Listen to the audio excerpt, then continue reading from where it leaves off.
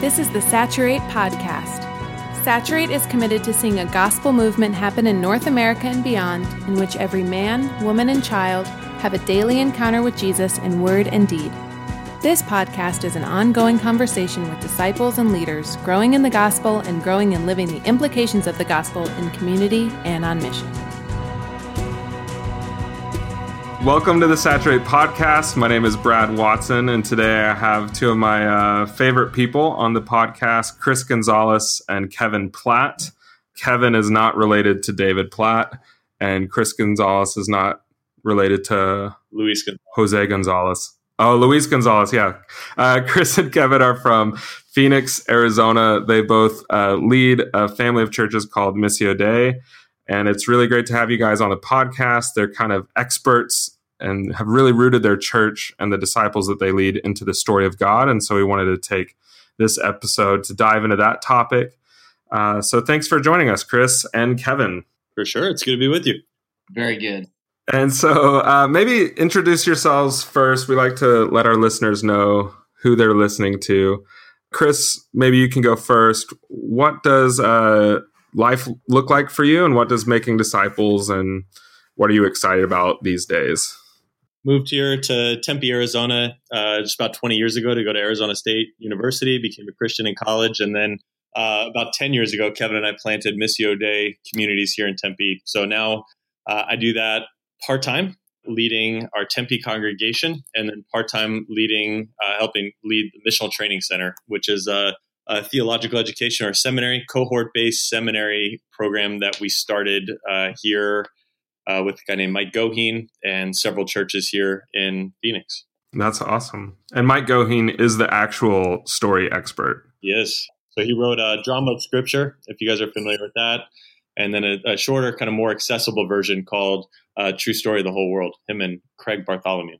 Nice. And you're in his house, so... We are. We use it, especially during the summer. He lives in Vancouver. And so during the summer, we use his house as an office. So we're in Mike's house right now. That's where we're recording from. That's great. And Kevin, how about you? What does making disciples look like for you? What are you excited about these days? Yeah, we just started planting a new church, Missio Mesa, in the second week of Easter. So celebrated together with Tempe Easter Sunday. And then we're sent out as just viewed it as one of the fruits of the new creation coming was planting new churches. So we're about 4 or 5 months into that work of seeing missional communities planted here in Mesa, Arizona, which is a border city right next to Tempe, where we started 10 years ago. So right now it looks like a lot of engaging and loving and serving our neighbors and finding opportunities to tell this story to people who haven't yet been exposed to it. Nice. So Kevin and Chris, we wanted to talk about the story of God. It's a resource that gets shared a lot. There's about 30 versions on the internet that people download and use all over the world. But the tool is a narrative telling of the whole drama of Scripture. However, to me at least, it's so much more than just a tool or like a course that people can take. And so maybe you guys could speak to just what actually is the story of God. What are the literal movements of the drama of Scripture? Yeah, I think you brought up something that I think is really important. So when we talk about story of God, it is a tool, a resource that's been put out there. There's different versions. But even before that, before the tool or the resource, you have to realize that the bigger thing behind that is that the idea that the Bible is a story.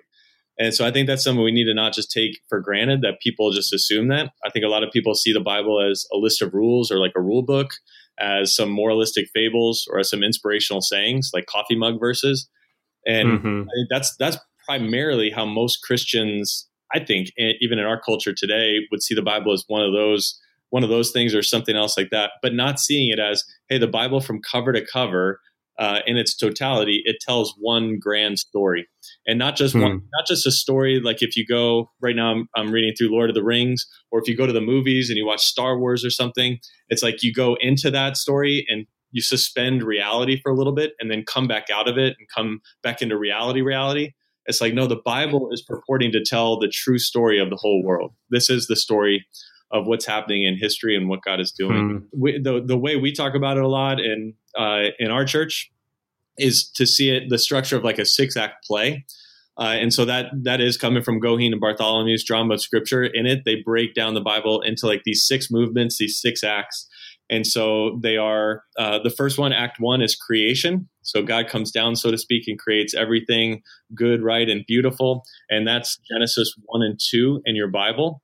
And then the second act is rebellion. Well, we used to call it the fall, but Chris Wright, he says, which I can't accent, so he says in his Irish accent, but he says, people often call it the fall, but nobody fell anywhere. Mm-hmm. They rebelled against living God, their Lord. Yeah, so we call it the rebellion. And the other thing that's key that we also picked up from Chris Wright early on was from his book, Mission of God, is that the rebellion, that act of the story, it's not just Genesis 3. So it is Genesis 3, but it goes on. It's Genesis 11. And that really sets the narrative arc up of the biblical story, that in Genesis 1 and 2, you have creation, everything's good, right, and beautiful, but it all gets messed up in Genesis 3 through 11, and goes from bad to worse until everybody is acting out evilly all the time, and you have the Tower of Babel. And then the third act is what we call promise. And that it takes from Abraham and all the history of Israel, the whole Old Testament. So from Genesis 12 through Malachi, you have the promise that God makes a promise that even though his world is broken, is fallen, is messed up, he is going to fix it through a people. And so he's going to call one people, choose one people, and that he's going to fix it through that, the promise. But then the problem is that they fail and they rebel and don't live out their calling, their vocation. And so finally it gets whittled down to just one true faithful Israelite. His name's Jesus. And so the fourth act is redemption. So creation, rebellion, promise, redemption. And that is everything you read in the Gospels. So the life, the death, the resurrection of Jesus and his kingdom ministry. And then the fifth act of the biblical narrative is the church. And that's where Jesus then sends his disciples out into the world to bear witness of the good news of the kingdom, that he really is the resurrected Lord and that he is one day going to come back again. And so the final act is Act 6, restoration or new creation, however you want to call it. And we see that in Revelation 21 and 22. And so that's the end of the story, that Jesus returns and restores and judges and sorts everything out. That's awesome. Yeah, I love just hearing the story over and over again because it is, as you said, it's the true story that we're all living under, whether we believe it or acknowledge it or not. That is the true story of the world. And it's not, as you were also saying, this story that we engage in then come out of, which I think is how people kind of read the Bible. And engage even God, like this is the God space. And then I leave the worship services or Bible study or quiet times is where God exists and where he's true. And then I leave into this world where it's different, and kind of have that duality. But yeah, just hearing that story and being brought into that frame of mind really is powerful. Kevin, maybe in your perspective, where do you find that people really focus, like the church, or as we make disciples, what part of the story do we normally put ourselves in, if that makes sense? Like where do you see like different ways that people like really gravitate towards, well, the whole story of God is really about rebellion, or I don't know, some other form? No, that's a really good question, because that's actually one of the diagnostics that we use to see if people are understanding what we're saying when we're talking about the Bible as a story. Is to say, that's a question we'll ask, where do you see yourself in the story?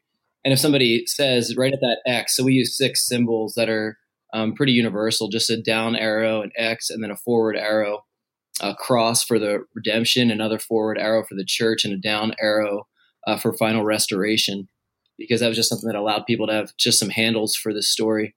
We'll often ask, where do you find yourself in there? And if they put themselves under the X as if they were really experiencing brokenness in their life, and that's a reality that we do experience brokenness because of rebellion. Mm-hmm. But if they put themselves there, it helps me to see that they're seeing the story as a set of just maybe timeless principles or ideas rather than an actual timeline, a narrative of history, which is what the Bible claims to be.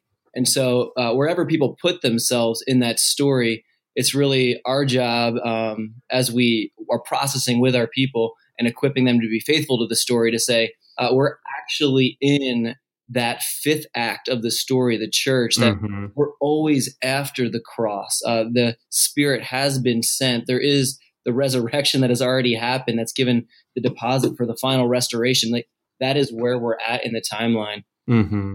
And I've found that that's just so important to remind people of, because all of this story has already happened, and we live out the implications of the story so far with a hopeful expectation that one day it will finally and fully be accomplished in the final restoration. So that's what we try to remind people of, so that they can remember all that God has already done, all that he's already revealed about himself, all that he's already made true about us, which really does equip us to live our role in this story in a more faithful way.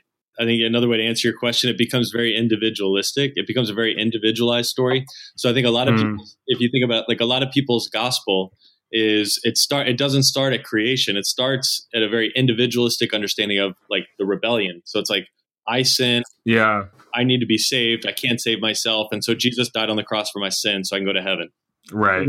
What you lose in that, you end up truncating the gospel and the story of God because it's very individualized. But then you start and I messed up. And if you notice, you only get to Jesus died on the cross for my sins. You actually don't even need the resurrection for that gospel. And when people explain the gospel, we find they leave the resurrection off because they don't have a need for it. But if you start at creation, God created something good, right, and beautiful. And it goes from there, and it encompasses the goal is not just to get me saved to go to heaven, but the goal is the restoration of God's good creation and his purposes for it. If you start with that, you end up in a different place with what the good news is, what the actual gospel is. Yeah, I think that's so profound. And I had that kind of thought the last time I saw you guys training on this, as you kind of pointed to where a lot of people kind of focus on the X or the cross. And I began realizing, that is basically the story that we've told through a lot of our evangelism methods over the past, 20, 30 years, 40 years, which, leaves out creation and just kind of focuses on people's sin problem. And then the cross, which I think kind of points towards, if that's the story we're telling, it kind of lends itself to a church that is materialistic and individualistic as well. Yeah. Where it's like, well, there is no church movement. You kind of skip over that piece. You also skip over the promise piece where God is working with his family, with his people. And you also, the story basically is like, well, whatever you have is what you created. We don't have a God who's a creator. We just have a God who wants to bridge the gap or make a bridge for us to have paradise again. We found something that it helps. What people get really excited about when you start to see the Bible as a story and see it in these 6 acts is specifically, you just mentioned it, Brad, but that third act of the promise of the Israel. So if you take your Bible and pinch the pages that are between Genesis 12 and the end of Malachi, the beginning of Matthew, like that's like 2/3 of the Bible. Right. And for most people, it's like, what is the point of that? It's just to show us that we can't do it. Right. You have no theological need for 2/3 to 3/4 of your Bible. Well, it's like, right. That's problematic. But when you start to see it as a story and see it unfolding, it brings all new to all the different, not just the narrative parts of the Old Testament, but the wisdom literature and the Psalms and the prophets. It brings a whole new way of looking at these. I think it has huge missional, kind of, as you read the Bible missionally as well, huge implications there. I think a lot of times you can listen to this podcast like, oh, well, like Chris and Kevin must have been just born with this knowledge that the Bible is a story and that's how we should do it. When really you've like been on this process. How has like following Jesus and make disciples changed for you guys as you've encountered the Bible as the story of God, not just a list of rules or tips? Yeah, I'll give you 2 ways and then Chris can chime in on his. The first one is it completely shifted the way I view evangelism, the way I view declaring the good news to other people. I used to really enjoy, and even in college, right, took the apologetics class or in seminary and trying to figure out the right arguments to counter other arguments. And that information is helpful at times. But I found myself taking the posture much more of a lawyer who needed to make an argument to have the best possible argument to outsmart the other lawyer across the room, and realize that that's not the role of evangelism as we see it in Scripture. It's much more as a reporter giving account of the good news that's been accomplished. So for me personally, it's shifted entirely the way that I view evangelism, to being able to announce good news to others that, hey, here's the whole story. And here's good news. This is a better story than what you believe. And that's been completely life-changing. It takes away so much of the pressure to convince people of this thing being true, to simply say, I know it's true. The death, resurrection of Jesus is true, and the world has changed. Now you're invited into that. And that story implicates people, but I don't have to convince them of that. It allows the weight of that to go back to the Holy Spirit where it was always meant to be. So that's like looking out in that way. But then even personally, it's given me much better understanding of how like my life fits in, and the events in my life fit into what God's doing in history.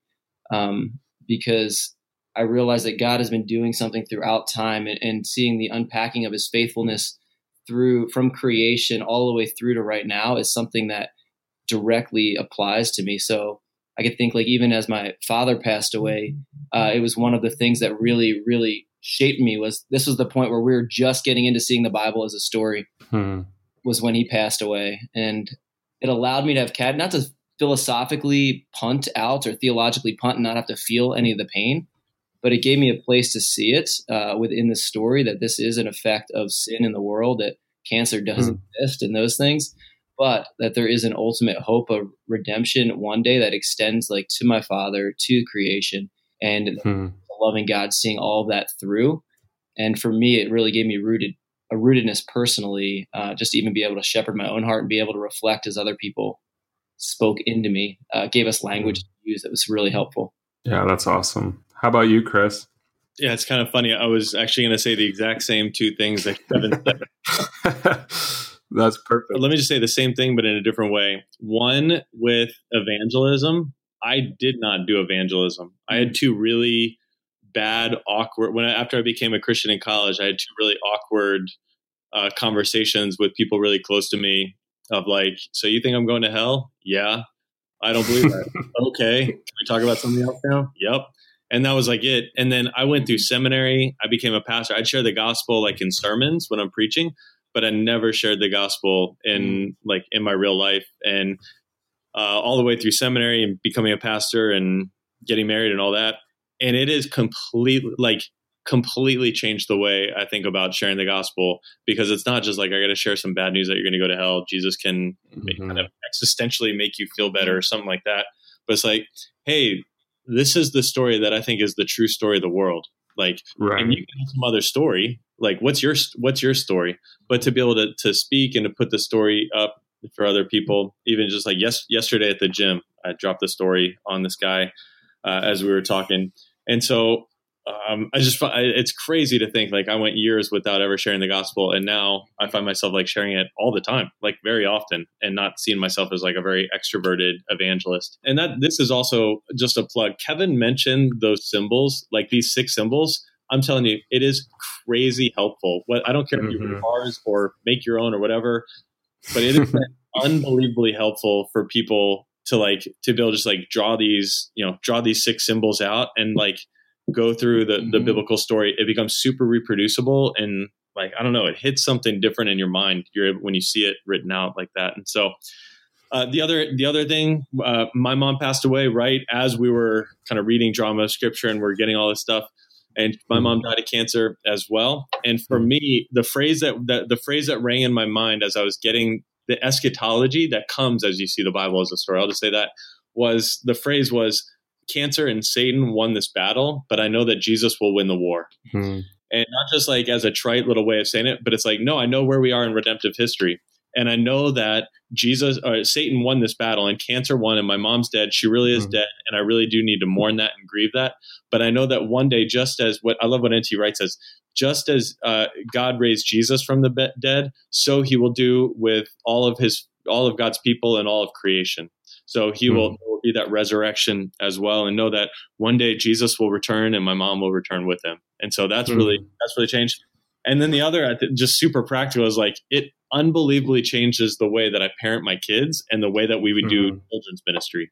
So it even gives like, how do we do kids ministry? How do we parent our kids? The whole goal is like, I want them to see themselves living in the story and say, how do I faithfully play my role? So like that my kids would grow up now that my daughter's in high school. What does it look like as I go into high school to faithfully play my role in God's story, and to realize that, hey, there are other people with different religious worldviews and atheistic worldviews, which is still a religious worldview, and a Western worldview, which is still a religious worldview. Like I have all these other different stories that they're hearing. Right. So realizing as our kids grow up, it reframes and reshapes how we think about it. We're not just trying to download information to them or make them feel really guilty or get them to pray a prayer. We're trying to say, help them to understand the story and faithfully play their role in that story. Yeah. And so maybe even piggybacking off that, how do you help people, play their role in the story?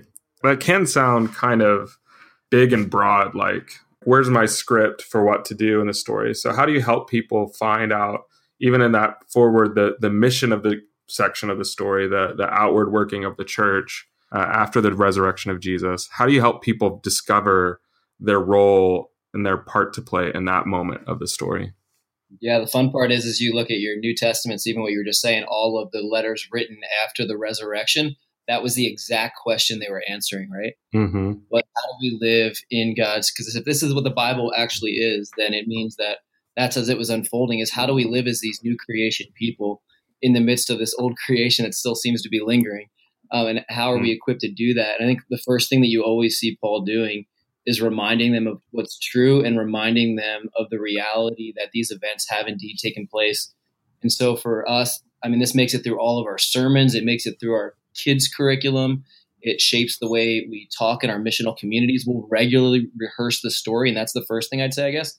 Regularly rehearse the story, going through these 6 acts, being able to tell the story in a 30-second shot or a 3-minute shot, or taking a 30-minute time to just teach it like we both did yesterday for our congregations. That just being able to tell and retell the story so that it is known is really, really important in that process.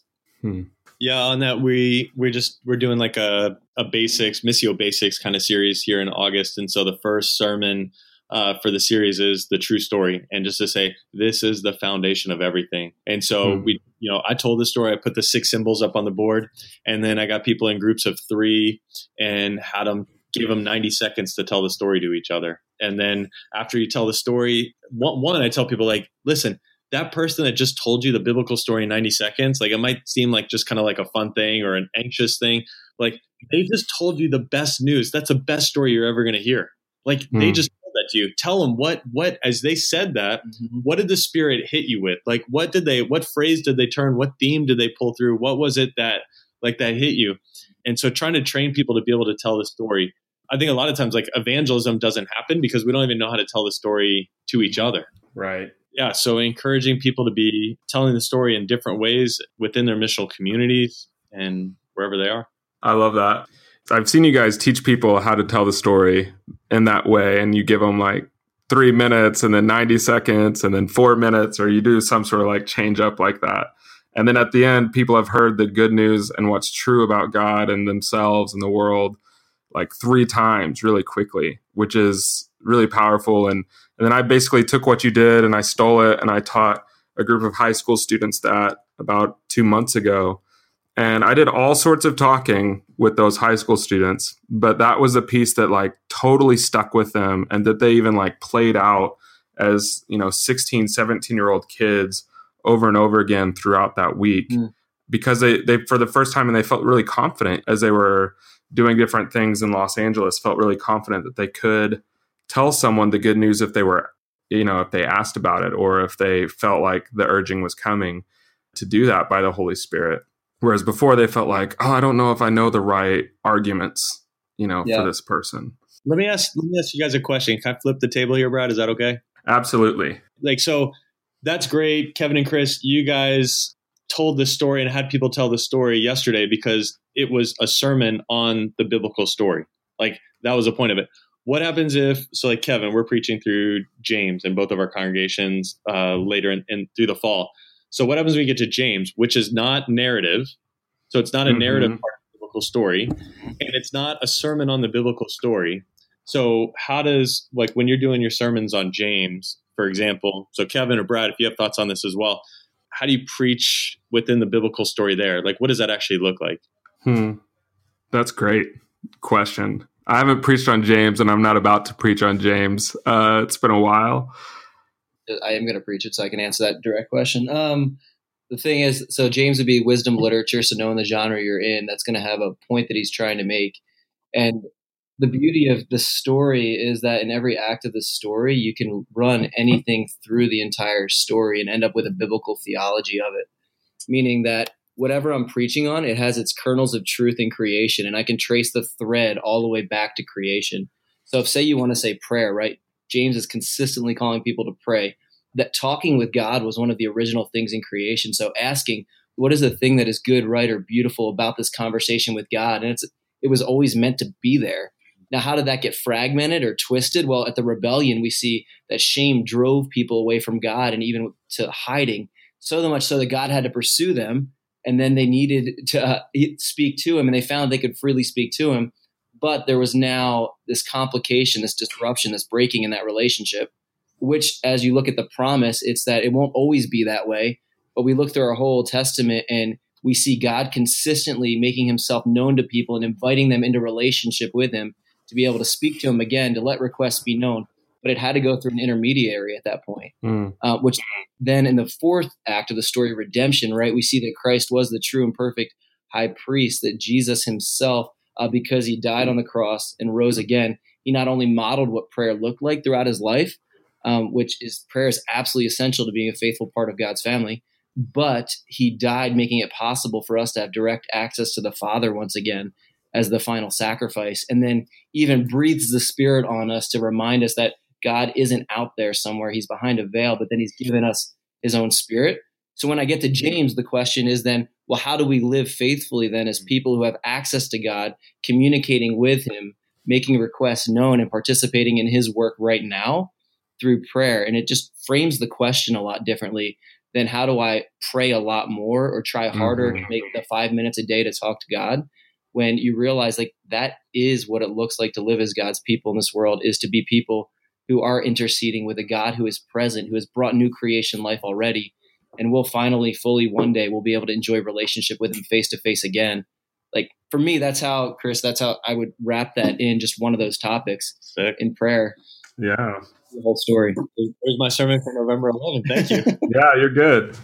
Yeah. I mean, to not answer the direct question about James, I think in the last 6 months, we've preached through Proverbs and the book of Hebrews. And I'd say in the book of Hebrews, it's clearly a story-rich book that's trying to tell the people like this is how everything that happened before Jesus is blooming right now, and it's blooming within you. And so within that series, we continually would have to tell the story over and over again. And then with the book of Proverbs, we separated it into themes because you can't do it very linearly in the book of Proverbs. And so to talk about parenting or marriage or family or work was a big one, or rest. I told this story every time in that sermon series, but it would be traced through those themes. So what was work like in creation? How was work broken in rebellion? How did people try to work after that in the season of promise? How does Jesus fulfill that?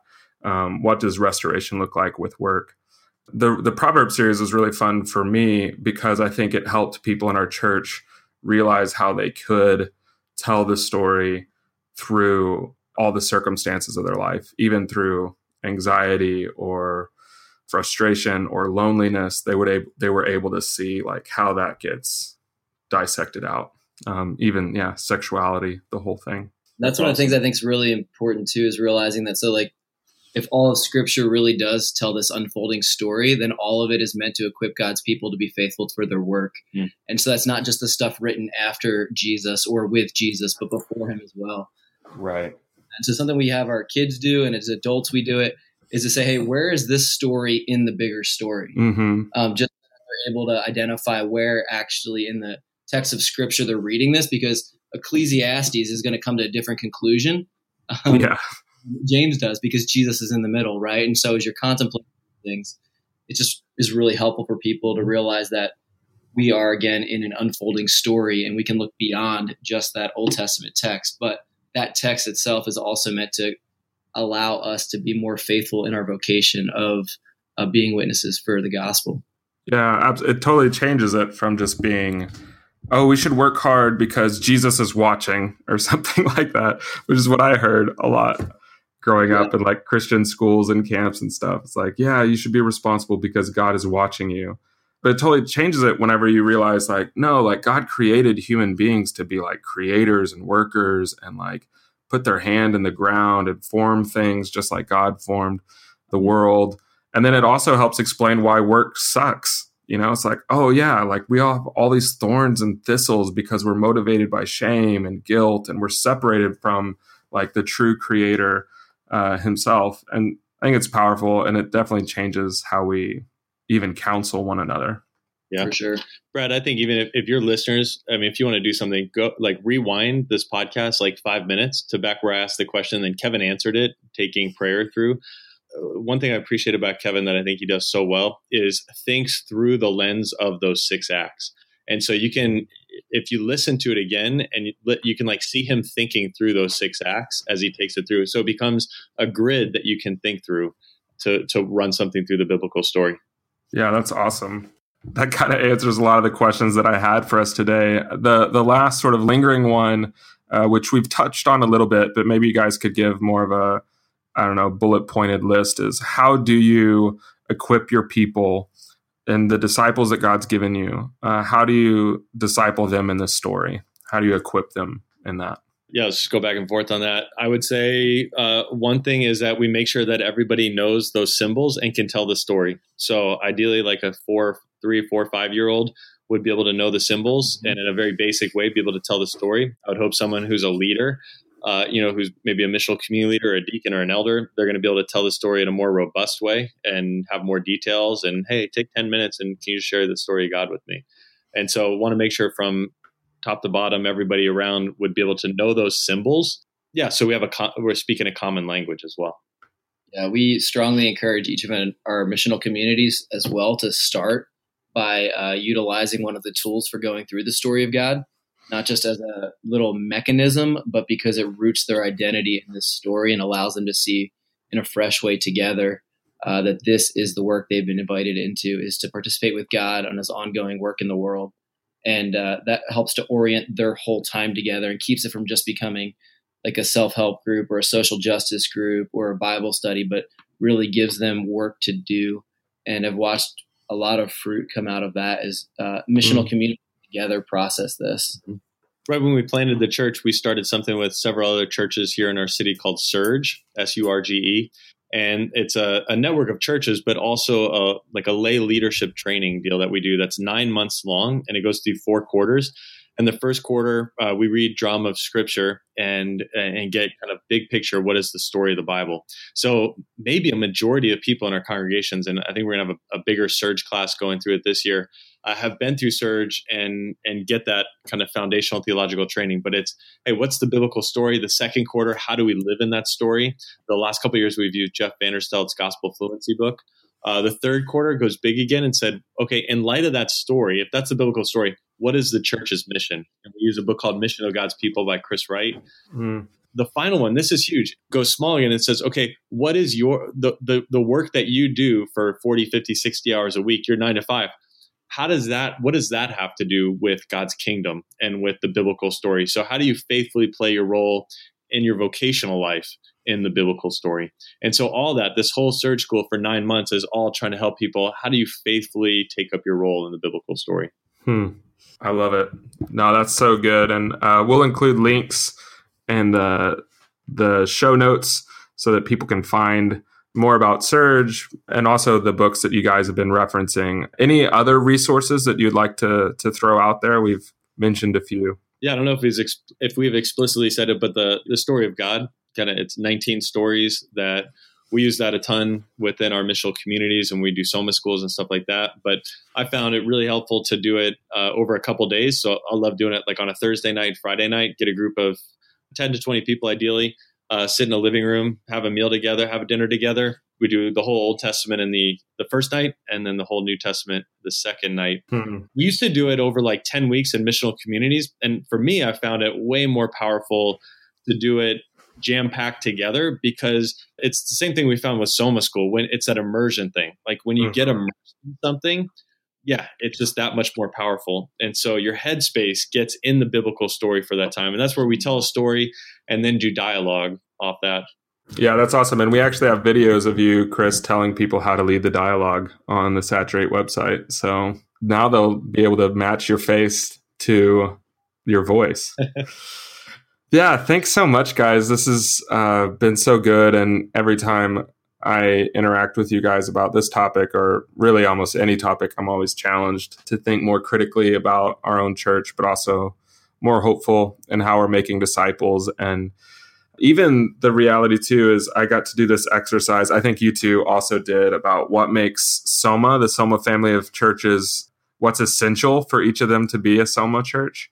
And I kept coming back to the story of God and the narrative arc of the scriptures as being such a fundamental part of like what we are culturally as a movement of churches. So it's been great to have you guys on the podcast and talk about that and sort of stoke our listeners' desire for more of this. So thanks a bunch, guys. Thanks for having us. Can I give one last warning? Go for it. No, I just watched, and I was in Cape Town, South Africa, and teaching through some of this stuff. And one of the things the guys that were local said, I need you to reinforce this, and I think it goes for us here in the States as well, is that this is not a mechanism or a tool for finally being able to share the gospel, but this is actually the way that God told his story, and it describes the world as it is. And so this isn't just another mechanism, but is a way to understand God's word itself. And so the warning label is, don't just figure out, all right, Chris said he does 2-day things. Go do 2-day things. Figure out how to contextualize this message into your local context.